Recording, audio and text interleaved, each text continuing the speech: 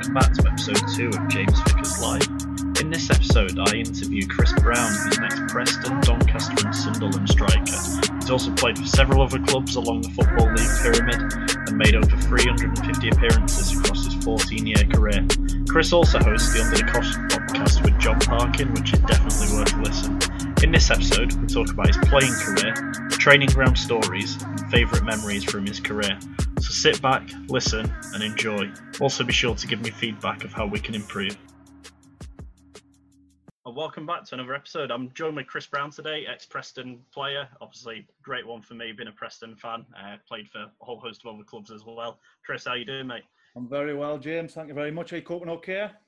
Yeah, just about.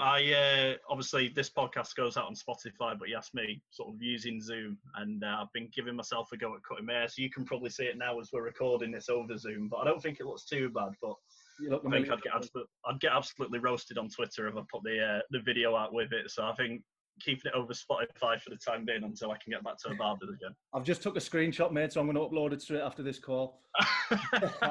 Absolutely stitch me up there. You obviously see it off the screenshot, but proper like model to the camera for that as well. Obviously, we're talking off air, Chris, about the Under the Cosh podcast. You sort of told me a little bit about how that came about. Obviously, I'm just starting out. How did that come around for you guys? Was it sort of a group decision that you wanted to start a podcast, or was there one sort of like driving factor sort of for that? Not at all. It was probably the furthest thing in my mind of ever doing, really.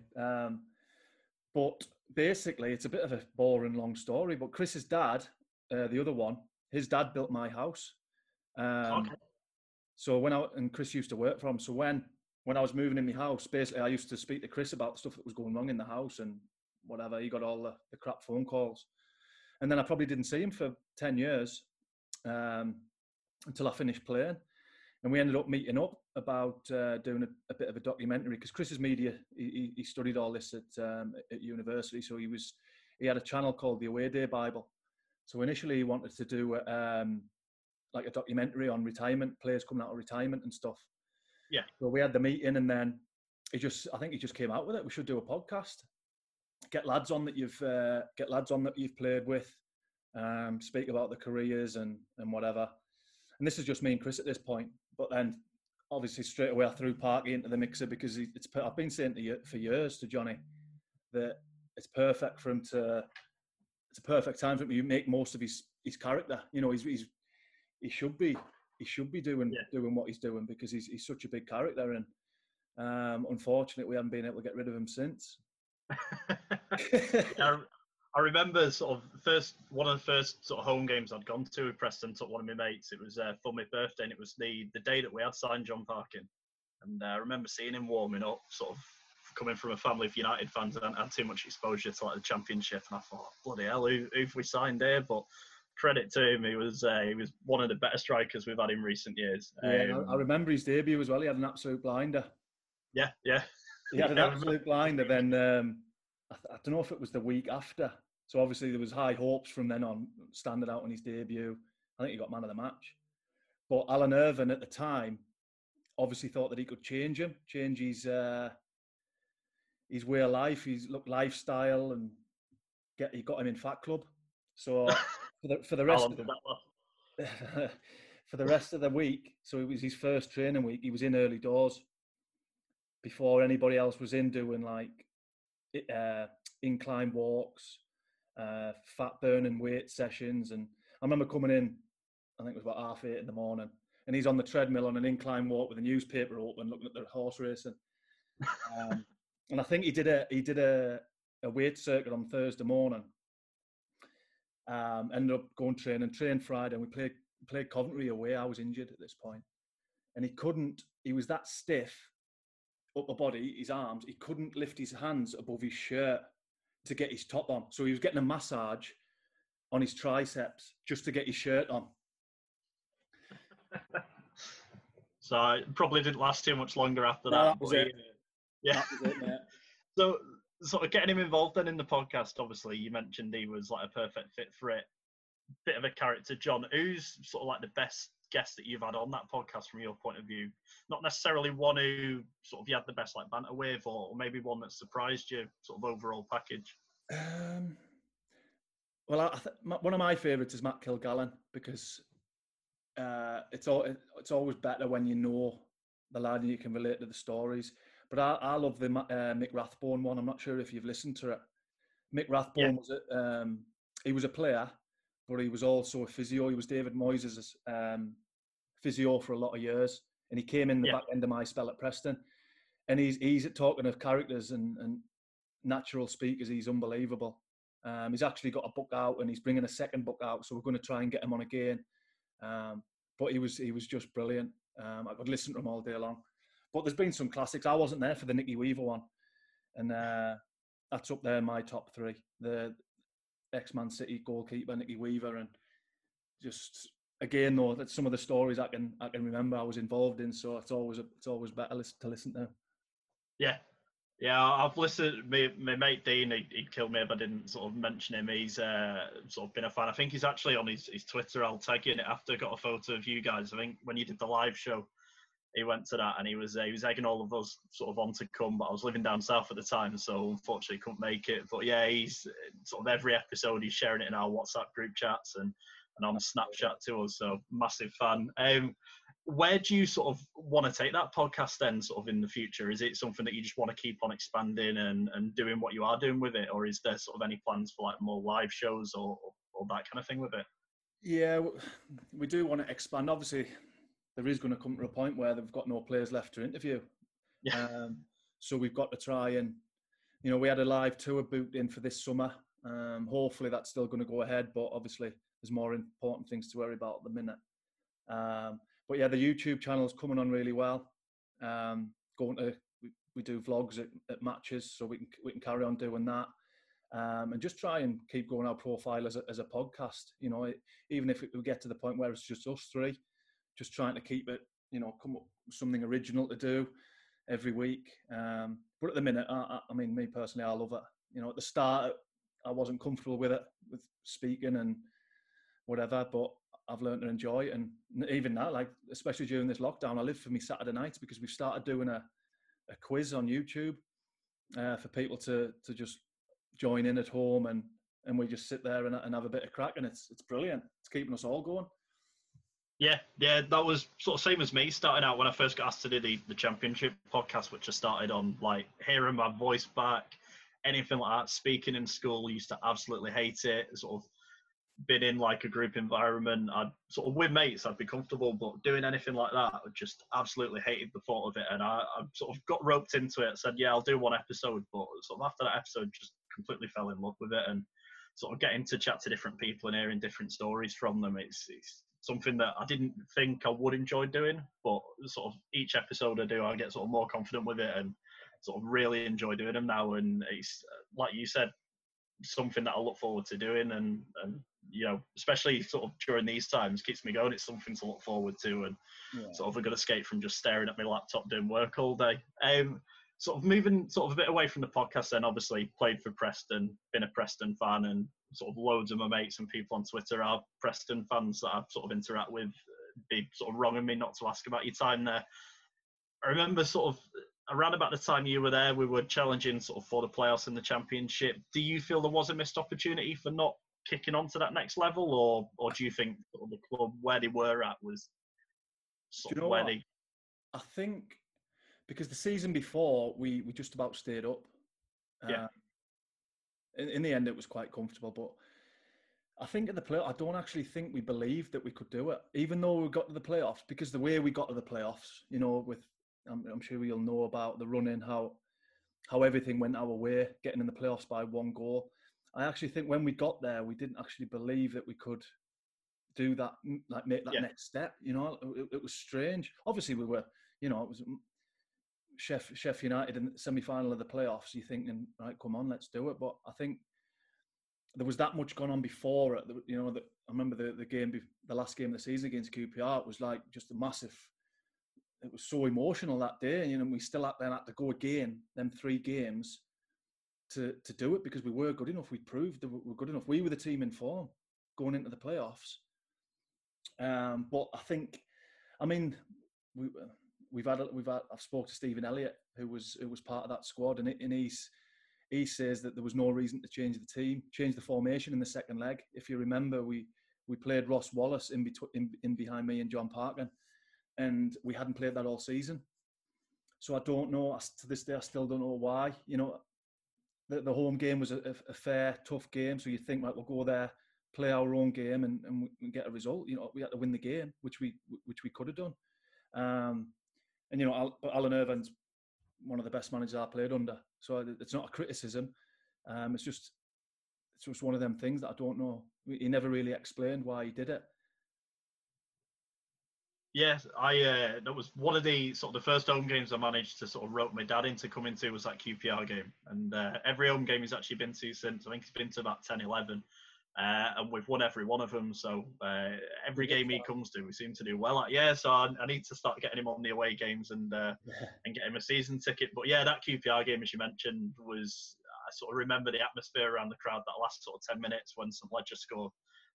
Probably apart from like the FA Cup games where we scored against Arsenal, United, and then obviously the Wembley game, that's one of the best sort of atmospheres and sort of collective memories I have sort of supporting Preston. And yeah, that game, absolutely fantastic. But I can only imagine from a player's point of view how draining that must have been. It was. I mean, and if you remember the celebrations after, everyone was on the pitch. We were doing a lap of honour, obviously not celebrating getting the playoffs, just the end of the league season. Yeah. And it almost feels like, did we peak at that point? It was a strange going into the Sheffield United game, the first game. It just seemed lads seemed a bit leggy. It's almost as if we did have that peak the week before, and we couldn't quite raise it again. But it was frustrating. Yeah. Well, sort of moving on then to sort of talking about Preston a bit more sort of broadly. A couple of people have asked sort of questions to ask you. Louise asked me, first of all, obviously you mentioned Alan Irvine there, one of the best managers you worked under. What was he sort of like as a person? I remember meeting him very briefly. We sort of mentioned off air that sort of one of the first experiences I had coming to Preston was my stepdad sort of running into you guys at Manchester Airport and sort of looking after you when you flew down to a Southampton game. When I met him, seemed like a top lad. What was he like to work with on a day-to-day basis? Away from football, he was an absolute gentleman. He was, polite. He had time for anybody. But as soon as he walked on that training pitch, he went to work.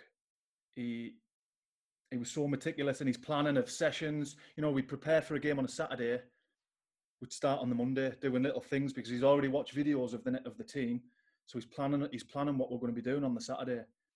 So I think, I think about it now, up and coming coaches should look at Alan Irvine and what he does, how he goes about his week, how he puts his sessions on. His training was unbelievable. I don't think we ever did the same session twice. In terms of there was always a different target, a different thing to get out the session. You would never cross him, get on the wrong side of him. He'd let you know, but then it would be forgot about.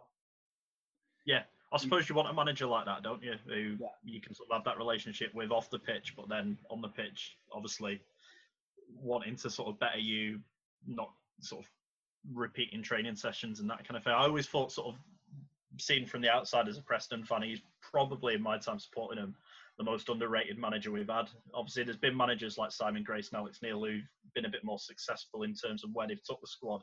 But I think at that time, he was probably sort of looking in one of the most underrated managers that we've had. 100%. I think when I signed, we were bottom of the league. And then 18 months later, we're in the semi-final of the playoffs. Yeah. I think the biggest compliment I can pay him is even the lads that weren't in the team, and you go through every football club in the Football League, there'll be lads getting in corner, that aren't in the team. They'll be getting in corners and slagging the manager off, saying, this is rubbish, But he had the respect of every single player in that changing room, even the lads that weren't even getting a look in. They couldn't say anything about him because he was honest. He'd speak to you on a level that you appreciated as a player, and made you, if you weren't in the team, it made you want to get out on the training pitch, work hard, prove him wrong, and get back in the team. And he'd do that as well. By the way, it wasn't personal. It was never personal. If he felt you were putting it in, making an impression training, he'd give you a chance. Yeah, and obviously that's all you want as a player, really, isn't it? Sort of 100%. being able to have that trust with a manager. So moving from sort of managers, then obviously you had sort of a few years at Preston. Who was the best Preston player? Alex has asked this one. Best Preston player that you played with at that time at the club? Obviously, seen from the outside, people like Ross Wallace, unbelievably gifted. Were there sort of any others that necessarily people not seen on a day-to-day basis wouldn't particularly like spring to mind? I'm not sure how he's held, what kind of regard he's held at Preston, but Paul McKenna was unbelievable. Yeah. No, he was there a lot of years, and I don't know if it's just one of them things because he's a local lad. He was never as appreciated as much as maybe he should have been. But him and Sean St Ledger that season, especially that we got in the playoffs, was unbelievable. Talking about Ledge, he barely trained the last few months of the season, and he was still our best player on the Saturday. His knee used to be like a balloon after a game, and we'd be thinking, well, you've got no chance in making the next game. But Alan Irvine just said, just get yourself right, just get in the treatment room, do what you need to do, and he'd still be our best player on the Saturday. And obviously Ledge went on to play for Ireland, but there wouldn't have been many better centre halves than St Ledger in the Championship, in the lower end of the Premier League. I always remember that partnership we had sort of around that time with like Mulweny and St Ledger, and sort of from, again, my time supporting Preston, that is one of the best centre-back pairings I've sort of seen play for us. Them sort of two sort of times where, I can imagine from a striker's perspective, it must have been a nightmare against them in training when they were sort of fit, when obviously you mentioned St Ledger wasn't able to train, but when he could, must have been a nightmare sort of coming up against them at training. Yeah, I think I can probably speak on behalf of a lot of target men, bigger players, that they'd hate playing against Ledge because he was very intelligent with how he played. He'd never get involved in a wrestle with you. He'd almost let you have the ball and then come and take it off you. So he was absolutely outstanding that season. It was, and he deserved because he went on to play in the Euros with Ireland. But if you go through all the team, it was just, I don't think based on ability we should have been in the top six, and that's no disrespect to any of the players, but we just organised. Everyone knew the jobs. We got the best out of each other, and we hardly conceded any goals that season. That's just because, going back to Alan, just the way he set us up, and we had players like Ross Wallace, like Mells, who could go and win a game at a drop of a hat. Yeah, I completely agree with you. Yeah, and St Ledger, probably one of my favourite North End players over sort of the last sort of decade or so as well. Absolutely gave his all whenever he played. Sort of going to a bit more personal for you then, obviously got into the playoffs that year. What was your best memory sort of been at Preston? There's quite a few fans who've asked me your favourite goal, and quite a few mentioned Charlton away, where you sort of had the little Bergkamp sort of spin and the volley. Was that your favourite goal for us, or are there any in particular that stand out more? And then also your favourite memory? Yeah, that day at Charlton was probably my favourite ever game, in fact. But that 6 months, I think Preston fans will remember. I signed in the January, right the way through at the end of the season, was just it was the best spell of my career. And because before that, I could never play 2 games in a week. I was crippled after a game, even from a young age. In training on the Monday, it would take us 5 or 6 days to recover. But then as soon as I've signed for Preston, the physio at the time was Steve Kemp, who went on to, I think he's involved with England now. And he, for some reason, he just knew how to get the best out of us with me back. I used to struggle with me back. So before every game, I'd spend half an hour with him. And he'd just get to the point where I felt like I could run all day. And for that 6 months, I look back and it's the happiest I've been as a footballer, just because I knew that even though I might be stiff and might not recover properly, Kempy would get us right. And yeah, and it'll probably say a lot, the fact that Kempy left to go to Wolves, and then I could never get that back. So in terms of favourite memories, I think that just that whole 6 months, even we were in the lower end of the league, and we went on an unbelievable run. Just the whole spell of me being able to play 90 minutes every week was something that I'd never done before, and it was hard to get it back again once Kempy had left. Yeah, completely agree. That first 6 months where you came in, absolutely fantastic. One of the first away games I went to was Charlton away, actually, in that that game where I remember sort of with the headband on, getting the 2 goals, and that we were chatting about that off air as well. Yeah, great sort of memories from sort of that period. Even as you said, though, we were down the bottom of the table. It was sort of almost the turning point from that January onwards to build into sort of the next year or so. Sort of moving from Preston then to Doncaster. Obviously, am I right in saying born in Doncaster? Sort of local club. You had loan spell there when you were first just sort of breaking into first team football and got promotion from League Two. Been asked by a couple of Doncaster fans, what was that sort of like, that sort of first like pro season for you being able to get that promotion? It was brilliant. Like, even though the reserve team football back then was quite competitive, one of my first days at Doncaster just made us realise what it was like to be a footballer. Yeah. You know, there was lads from different backgrounds, you know, all the lads who didn't live the life as well as what I'd been used to. It was an eye-opener, but what I soon realised was it mattered. When you went out on that pitch on a Saturday, it mattered to people. They had families to support. You know, there was fans there paying to watch the game. Donny fans, absolutely brilliant. So the whole season was, because Donny had just come up from the conference the season before, and they seemed to just carry that on. And we had some great lads there who went on to have very good careers in the game.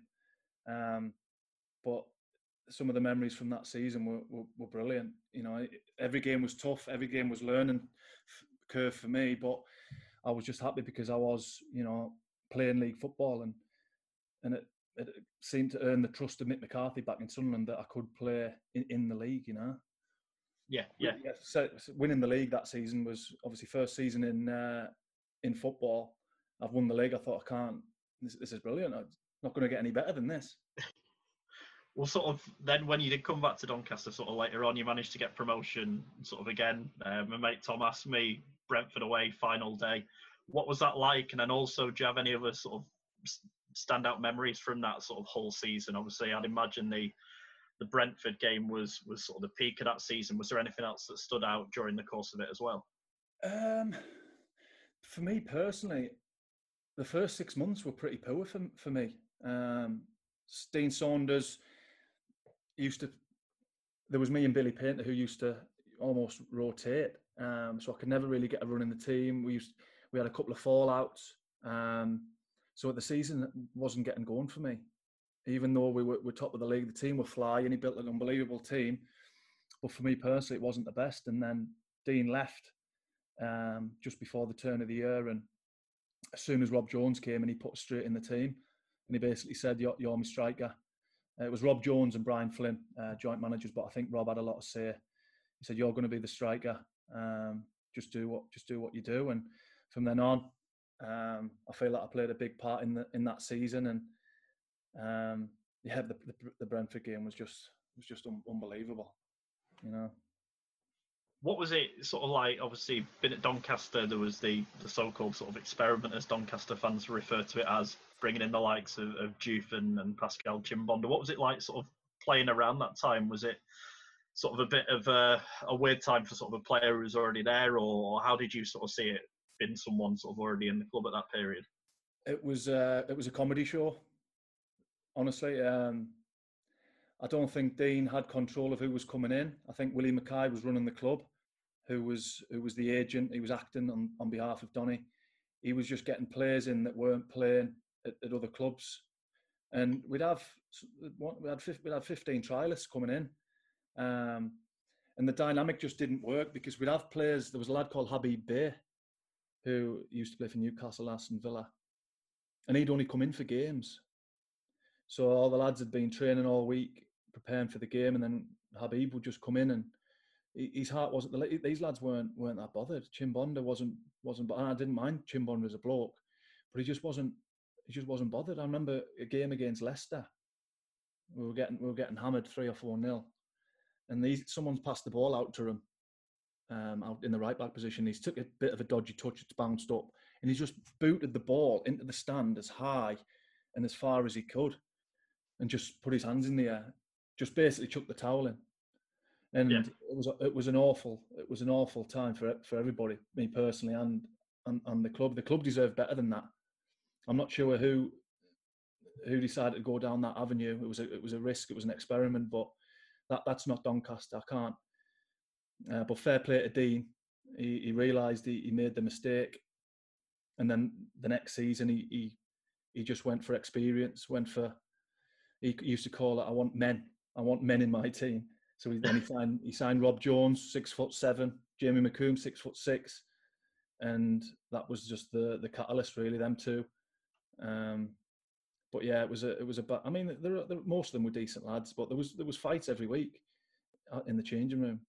It was unbelievable. Just, Dufy making his mouth go, and Simon Gillett, who was our midfielder at the time, great lad, Simon.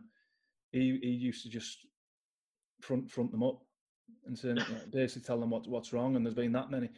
The only one that brought something really was Alunga. I don't know if you can remember. He used to play for West Ham, a left back, and he was just one of the lads. He was there. He understood that it wasn't the best situation for everybody, but he got stuck in.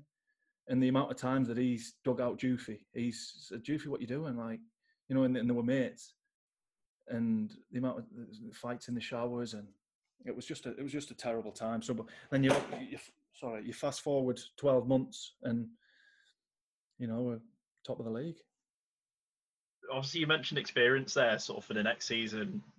Doncaster fans would sort of get on my back for not mentioning James Coppinger. What was he sort of like as a player? Sort of been around. Was he one of the ones that you would expect, sort of looking from the outside in, just sort of model professional, sort of a bit opposite to sort of some of the ones that you mentioned sort of previously there?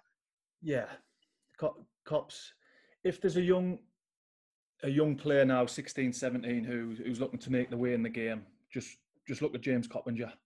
And I've said this to the Donny youth lads. Just watch him. Just see how he goes about it. He could still play at least 50. He's He's just he's a leader. He's not most vocal, but he's somebody that you don't even need to say anything to him. You just know that he's with you when you go out on the pitch, and he's just class. That's all you can say about him. He's just a class act on the pitch and off it. He just deserves it, because he is getting he's probably getting more credit now. Now he's getting to 40 than when he got 10 years ago. I'm pleased about it. He deserves everything, every good thing that's said about him.